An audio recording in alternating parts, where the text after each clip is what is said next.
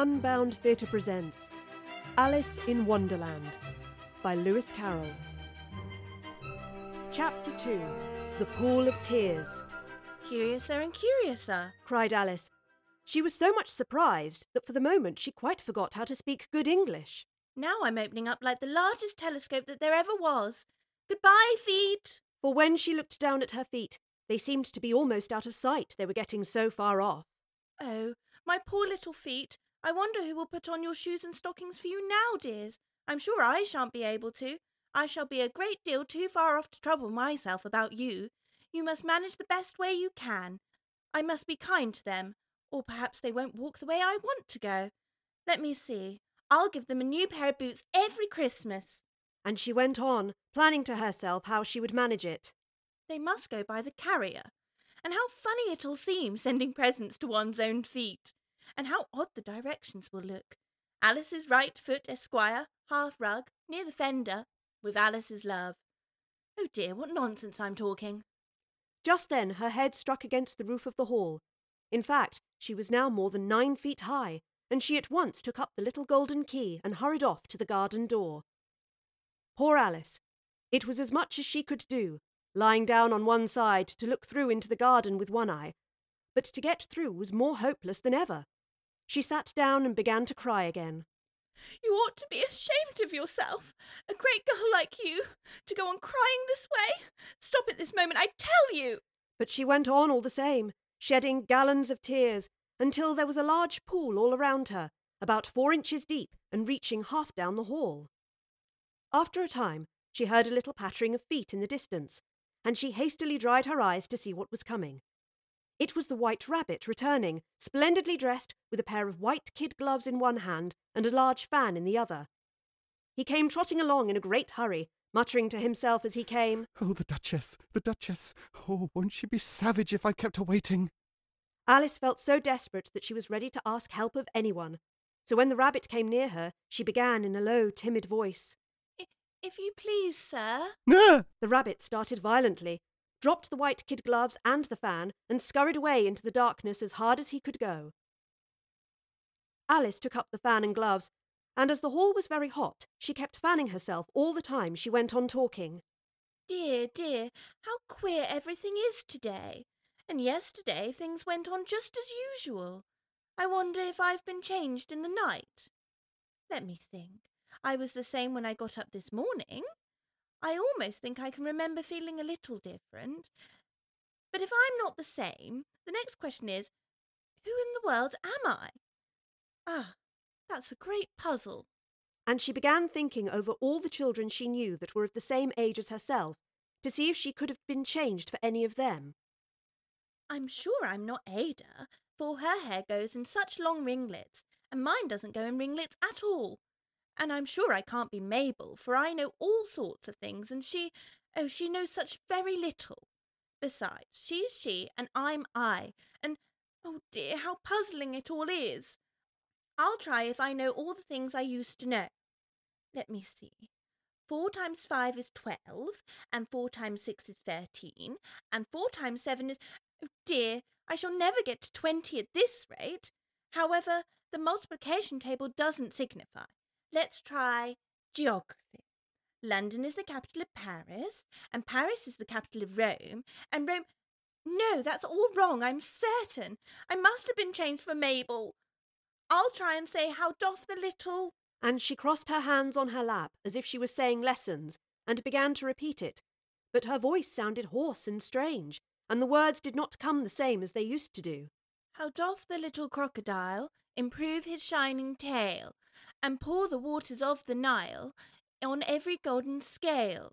How cheerfully he seems to grin, how neatly spread his claws, and welcome little fishes in, with gently smiling jaws. I'm sure those aren't the right words, said poor Alice, and her eyes filled with tears again as she went on. I must be Mabel after all, and I shall have to go and live in that poky little house and have next to no toys to play with, and oh, ever so many lessons to learn. No, I've made my mind up about it. If I'm Mabel, I shall stay down here. It'll be no use them putting their heads down and saying, "Come up again, dear." I shall only look up and say, "Who am I then?" Tell me that first, and then, if I like being that person, I'll come up. If not, I'll stay down here till I'm somebody else. But oh dear, cried Alice with a sudden burst of tears. I do wish they would put their heads down. I'm so very tired of being all alone here. As she said this, she looked down at her hands and was surprised to see that she had put on one of the rabbit's little white kid gloves while she was talking. How can I have done that? I must be growing small again. She got up and went to the table to measure herself by it, and found that, as nearly as she could guess, she was now about 2 feet high, and was going on shrinking rapidly. She soon found out that the cause of this was the fan she was holding, and she dropped it hastily, just in time to avoid shrinking away altogether. That was a narrow escape, said Alice, a good deal frightened at the sudden change, but very glad to find herself still in existence. And now for the garden. And she ran with all her speed back to the little door. But alas, the little door was shut again, and the little golden key was lying on the glass table as before. And things are worse now than ever, thought the poor child. For I was never so small as this before, never, and I declare it's too bad that it is. As she said these words, her foot slipped, and in another moment, splash! She was up to her chin in salt water. Her first idea was that she had somehow fallen into the sea. And in that case, I can go back by railway. Alice had been to the seaside once in her life, and had come to the general conclusion that whenever you go to the English coast, you find a number of bathing machines in the sea, some children digging in the sand with wooden spades, then a row of lodging houses, and behind them a railway station. However, she soon made out that she was in the pool of tears, which she had wept when she was 9 feet high. I wish I hadn't cried so much, said Alice as she swam about, trying to find her way out. I shall be punished for it now, I suppose, by being drowned in my own tears. That will be a queer thing, to be sure. However, everything is queer today. Just then she heard something splashing about in the pool a little way off, and she swam nearer to make out what it was. At first she thought it must be a walrus or hippopotamus, but then she remembered how small she was now, and she soon made out that it was only a mouse that had slipped in like herself. Would it be of any use now to speak to this mouse? Everything is so out of the way down here, and I should think it very likely that it can talk. At any rate, there's no harm in trying. Oh, Mouse! Do you know the way out of this pool? I'm very tired of swimming about here. Oh, Mouse! Alice thought this must be the right way of speaking to a mouse. She had never done such a thing before, but she remembered having seen in her brother's Latin grammar, a mouse, of a mouse, to a mouse, oh mouse. The mouse looked at her rather inquisitively, and seemed to wink at her with one of its little eyes, but it said nothing. Perhaps it doesn't understand English. I dare say it's a French mouse, come over with William the Conqueror. For with all of her knowledge of history, Alice had no very clear notion how long ago anything had happened. So she began again. Où est-ce ma chatte? Which was the first sentence in her French lesson book. The mouse gave a sudden leap out of the water and seemed to quiver all over with fright. Oh, I beg your pardon, cried Alice hastily, afraid that she had hurt the poor animal's feelings. I quite forgot you didn't like cats. Not like cats. Would you like cats if you were me? Well, perhaps not. Don't be angry about it. And yet I wish I should show you our cat Dinah. I think you'd take quite the fancy to cats if only you could see her. She's such a dear, quiet thing. Alice went on, half to herself as she swam lazily about in the pool. And she sits purring so nicely by the fire, licking her paws, washing her face. And she is such a nice, soft thing to nurse, and she's such a capital one for catching mice. Oh, I beg your pardon, cried Alice again, for this time the mouse was bristling all over, and she felt certain it must be really offended. We won't talk about her any more if you'd rather not. We indeed, cried the mouse, who was trembling down to the end of her tail. As if I wouldn't talk on such a subject. Our family always hated cats. Nasty, low, vulgar things. Oh, don't let me hear the name again. I won't indeed, said Alice in a great hurry to change the subject of conversation. Are you fond of dogs?